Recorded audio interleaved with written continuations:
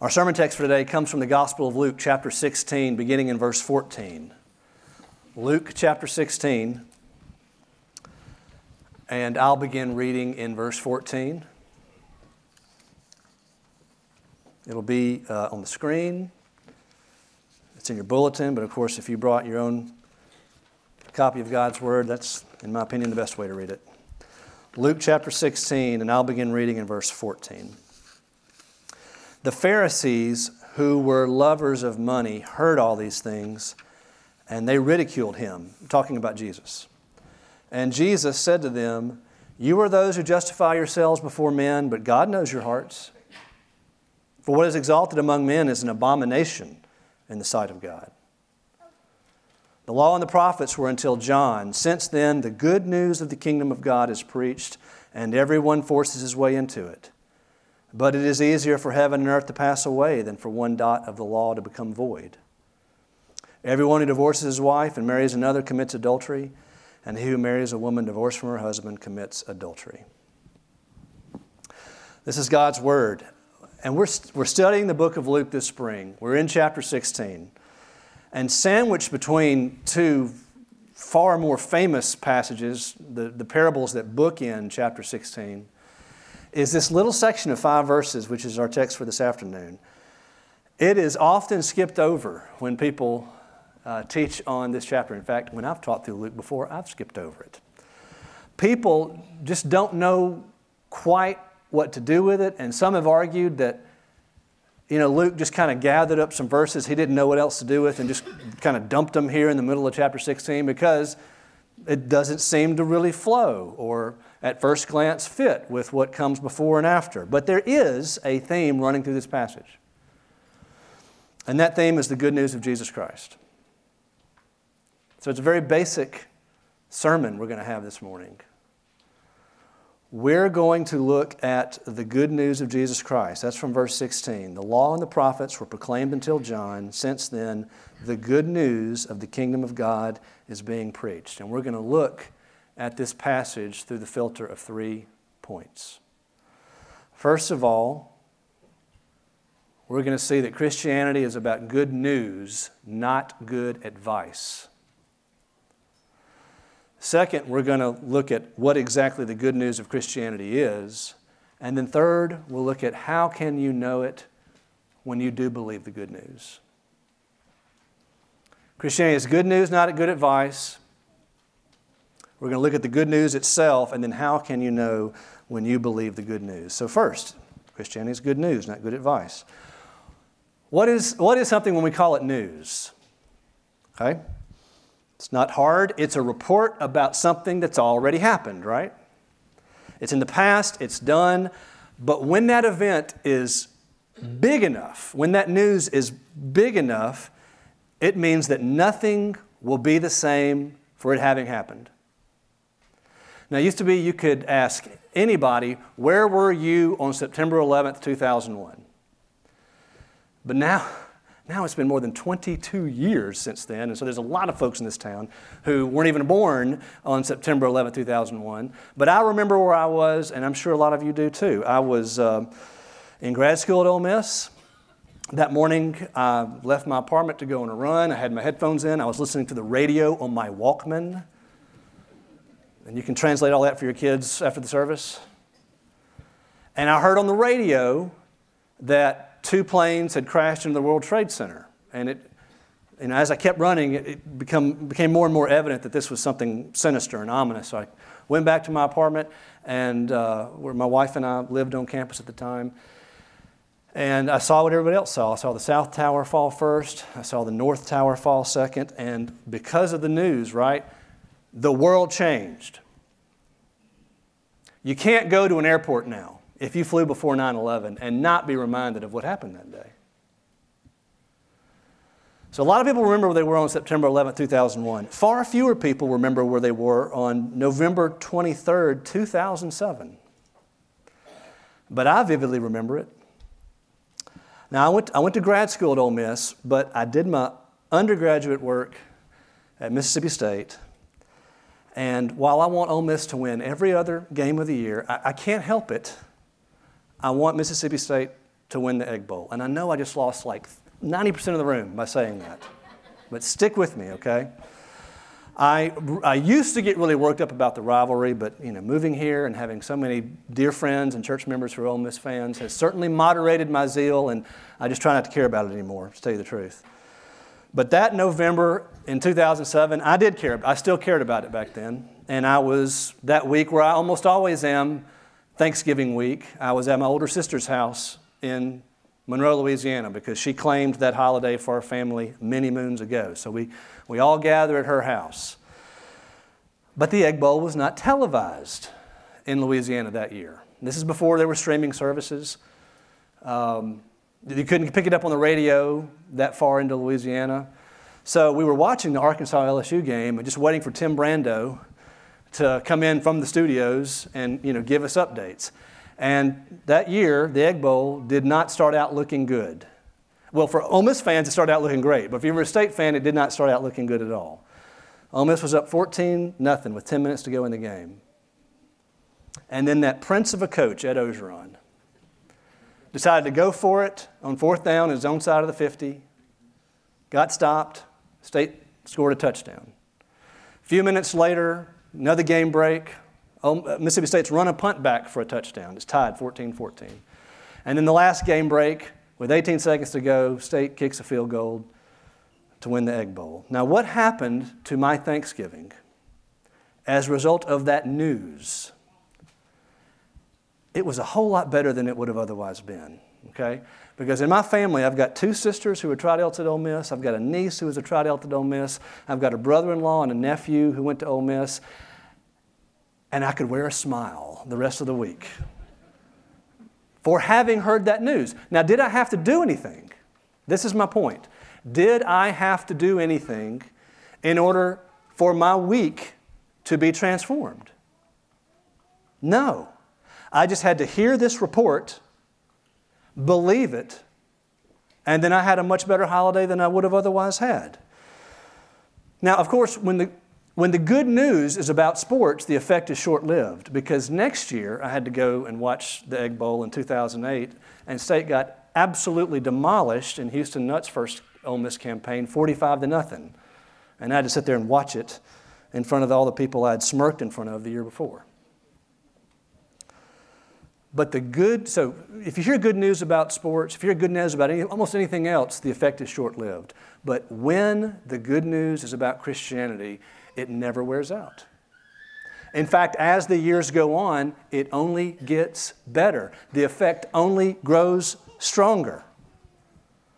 Christianity is not about good advice. Do you see my point? Nothing wrong with good advice, man. Good advice about how to spend your money or how to study or how to exercise or organize your life. It is great. But good advice depends on you doing something. You can't just hear good advice and expect anything to be changed. Good news changes you just for it having happened, and you don't have to lift a finger. And that's what Christianity is. It's good news. Do you see where I'm going with this? Now, second, what is the good news of Christianity? Let's read verse 14. The Pharisees who loved money heard all this and were sneering at Jesus. Now, I need to tell you who the Pharisees were for this to make sense. They were the religious leaders of Jesus' day. So don't just think pastors, because they had a lot more pull, a lot more authority than pastors did. Think of Pharisees as doctors, lawyers, professors, and pastors all rolled into one, because that was their office, really. It took a lot of work to become a Pharisee. And once you became one, you were instantly a person of great respect in the nation. They were on the top of the world, and they loved it. They loved their position. In Matthew 23, beginning in verse 6, Jesus says about them, they love the place of honor at banquets and the most important seats in the synagogues. They love to be greeted in the marketplaces and to have men call them rabbi or teacher. So the Pharisees were very proud of themselves. And so when this itinerant evangelist named Jesus starts coming around talking about the kingdom of God, they mock him. They sneer at him. Literally, what the Greek means is they just stuck their noses up when Jesus came around. But Jesus looks at the learning, he looks at the status, he looks at the pride of the Pharisees, and he says it's all worthless. In fact, he says in verse 15, you are the ones who justify yourselves in the eyes of men, but God knows your hearts. What is highly valued among men is an abomination or is detestable. It is detestable in God's sight. So all the things that the Pharisees thought made them special, made them better than everyone else in the world, Jesus looked at it and said, it is an abomination. That makes you detestable in God's sight. So here's my question for you this Sunday afternoon, this cold Sunday afternoon. Is there something about you that makes you think you're better than other people? Is it your money? Is it your good looks? Is it the family that you come from? You come from, family with some influence. Or is it the neighborhood you grew up in? Or is it the school you went to? Or is it the career that you have? And these are the things that you look at and you kind of stick your nose up a little bit. This is what makes you feel good about yourself. Or conversely, what do you constantly beat yourself up about? What is it about you that makes you feel ashamed? Is it your body? Is it the car you drive because your family doesn't have a lot of money and that's the best you can get? Is it because you are single and you want to be married or you don't have a good relationship with your children? Jesus warns you that if you build your life on any of those things, if you look to those things to give you self-worth and a sense of happiness, you're committing idolatry. And he says it's detestable. It's an abomination. For at least two reasons, okay? First of all, this idolatry is detestable because it won't bring you any lasting sense of happiness. So, say for example, you like the way you look because you've just lost all this weight, and after working and working and working, you can now fit into a size whatever dress. Okay? Nothing wrong with that. But now, the time the work comes, you've got to keep it off. And now every time you look in the mirror, every time you look at a meal, every time you think about eating, always in the back of your mind is, I've got to keep it off. I've got to stay in that dress size. Or what if you're big into politics and your candidate, your party, won the election? And you've worked and worked and worked, and you've been online and you've been campaigning, and your party won. There's nothing wrong with that. But you know what? The effect is short-lived because there's always another election coming. And it's never going to stop. The effect is short-lived. It won't bring you any lasting sense of happiness. There's nothing inherently wrong with any of those things, but if you build your life on them, you're going to have to chase them down the rest of your days, and it will not bring you a lasting sense of happiness. That's the first thing that makes idolatry detestable. The second thing, more importantly, is detestable because it dishonors God. God says, I am the one you should look to for your sense of self-worth and happiness. I am no idol, God says. I am your creator. You should give me the worship and the adoration that you're giving these created things. And plus, the God of the Bible is the only thing that if you get Him and He begins to give you this sense of self-worth, He's the only thing that won't turn you into a monster. I'm a lifelong Mississippian. I love our state. But unfortunately, Mississippi is known as the worst state in the Union, right? It's at the bottom of all the lists that you don't want to be at the bottom of. Believe it or not, at one point, the official state motto of Arkansas was, thank God we're not Mississippi. That was the best they could come up with. But there is one area where Mississippians have always excelled. Writing. Authors. Because we've got William Faulkner, and we've got Richard Ford, and we've got Richard Wright, and we've got John Grisham, and we've got Eudora Welty. I mean, just go on down the line. Amazing heritage we have, literary heritage in our state. Well, a few years ago, one of these gifted, talented Mississippi-born writers died. He was respected by his colleagues all over the nation. However, apparently, he sacrificed his family for his career. He gave all of his attention to his books and not his spouse and children. So when his first novel came out and it was nominated for all these national book awards and won several of them, his ex-wife, his then ex-wife, went on Amazon and wrote a review of it. And this is what she wrote. Well, it must be true that great writers are horrible human beings because this book ruined my life and my son's life. I hope it was worth it. Friends, we all chase idols by nature. We can't help it. It's not whether or not you're going to chase an idol, it's what idol will you chase. And to God, it's all an abomination. It is all detestable.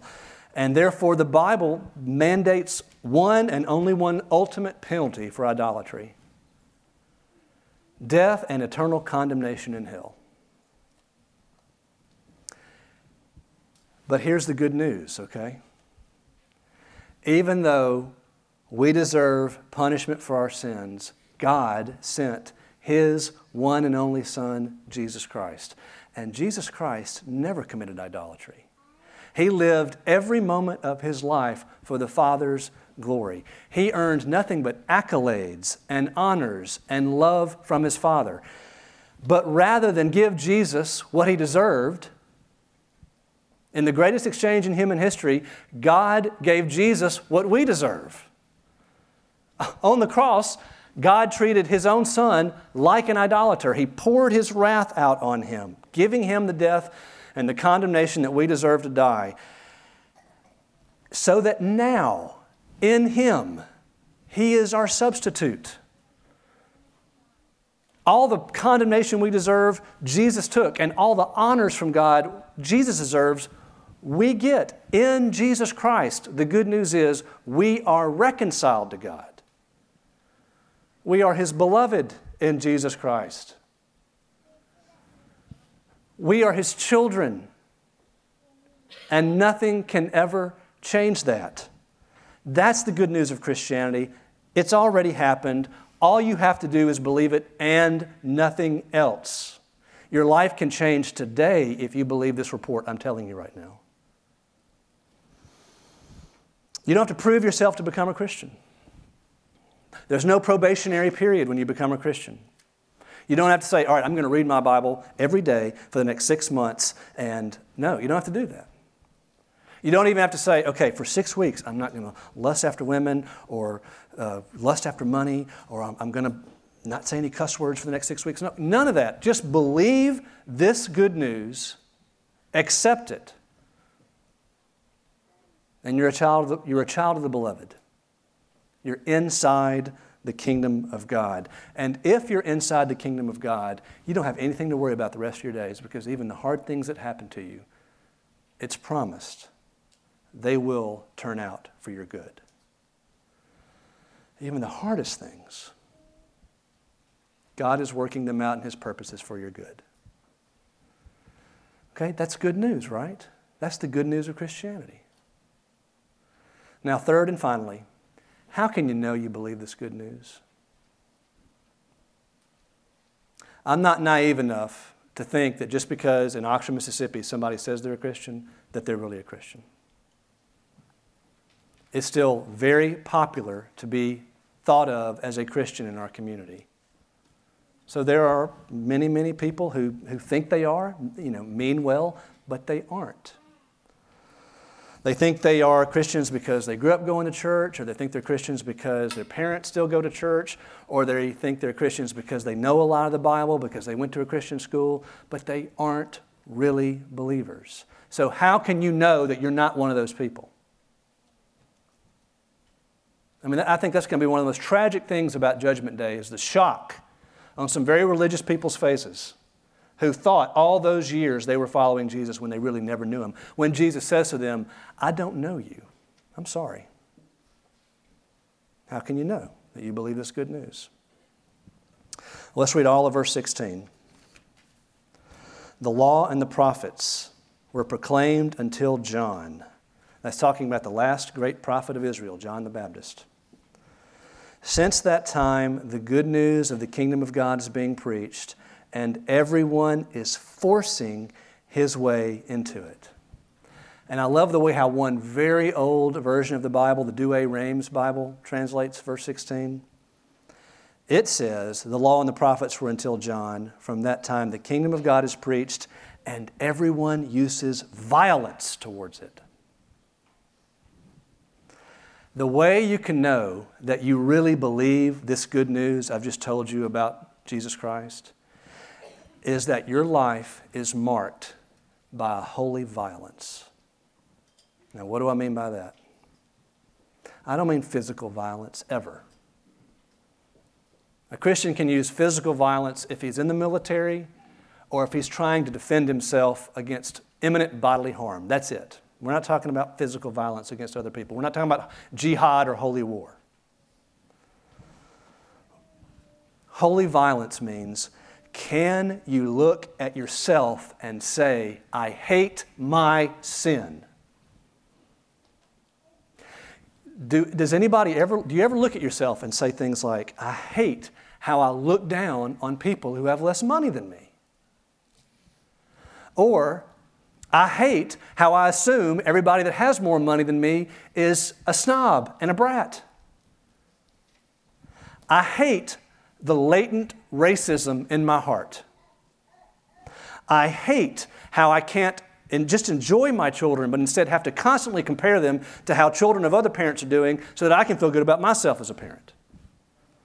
I hate how obsessed I can be over appearances, how things look, and I hate how easily I lose my temper. Can you say that about yourself? Is there something about you that you know is there, you can't get rid of it, and you hate it? Scholars have been confused about verse 18, where Jesus all of a sudden just throws out their divorce. It's like, where did that come from? Everyone who divorces his wife and marries another commits adultery. What does this have to do with the holy violence? Okay, I think it's this. I don't know this, but I can tell you that no two scholars agree. So basically, I can say whatever I want, right? In the Jewish culture of the time, a man could divorce his wife for anything. I mean, there was one rabbi that actually said, if your wife burns your supper, you can divorce her. Just crazy town. So many men, and probably at least a few Pharisees, just used women. Just went one right after the other to gratify their own lusts. And even though laws around divorce are, praise God, very different now, we might be able to apply verse 18 to something like this. Have you ever been told that you don't seem to care about people, but that you just use people to get what you want? Have you ever been caught looking over the shoulder of someone you're talking to see if somebody more attractive has walked into the room, more popular? That you'd rather be seen with that person instead of the one you're actually talking to? If that's you, can you say, I hate that about me? I hate how I can't just appreciate the person that I'm with and not constantly have to one-up and trade up. Do you hate these things about yourself? And if you could, would you take some kind of supernatural scalpel and just go to work on your own heart? Just cut it out. That's the holy violence I think Jesus is talking about here. And you can know you believe the good news of Jesus Christ when you know you need what only He can give you. Now, the truth is, there is no spiritual scalpel that can cut out all this junk. You can't get rid of this stuff inside of you. but Jesus can. Oh, you give Jesus a lifetime, and He can do wonders in your heart. And you give Jesus an eternity, and He'll make you perfect. He will make you into a God. He will make you into something perfect. And if you want, more than anything else, right now to be fixed, to be made right, to be something different than you are right now, and you're willing to ask Jesus to do it, you can be sure that you believe this good news. Now, the Pharisees didn't believe, right? What'd they do? They sneered and they scoffed. So, friends, if you're in this room this morning and you're sneering and scoffing at this news, if you think this is the dumbest thing you've ever heard, if you're thinking he went to Mississippi State, who can listen to that man, well, that's understandable. But if you're scoffing at this news, I got to warn you, you are endangering your immortal soul. But if you can honestly say, yes, JD, I see my brokenness. I hate these things about myself. I want them to change, and I'm willing to go to Jesus to get them changed, then you're in the kingdom of God. You belong to God through Jesus Christ, and He will never let you go. And He will not stop until you are perfect. So friends, don't wait. I want everybody in this room to commit to following Jesus. It begins with a decision. I will, this afternoon, follow Him. Make that decision. And then after you make that decision, if you've never made it before, come and talk to me or one of the elders in the room. Let us pray with you. Get involved in a church. It doesn't have to be this church. We'd love it to be this church, but any of those churches we pray for on Sunday mornings, join one of those churches and start learning what it means to follow Jesus all your days. But whatever you do, make a decision to believe this good news.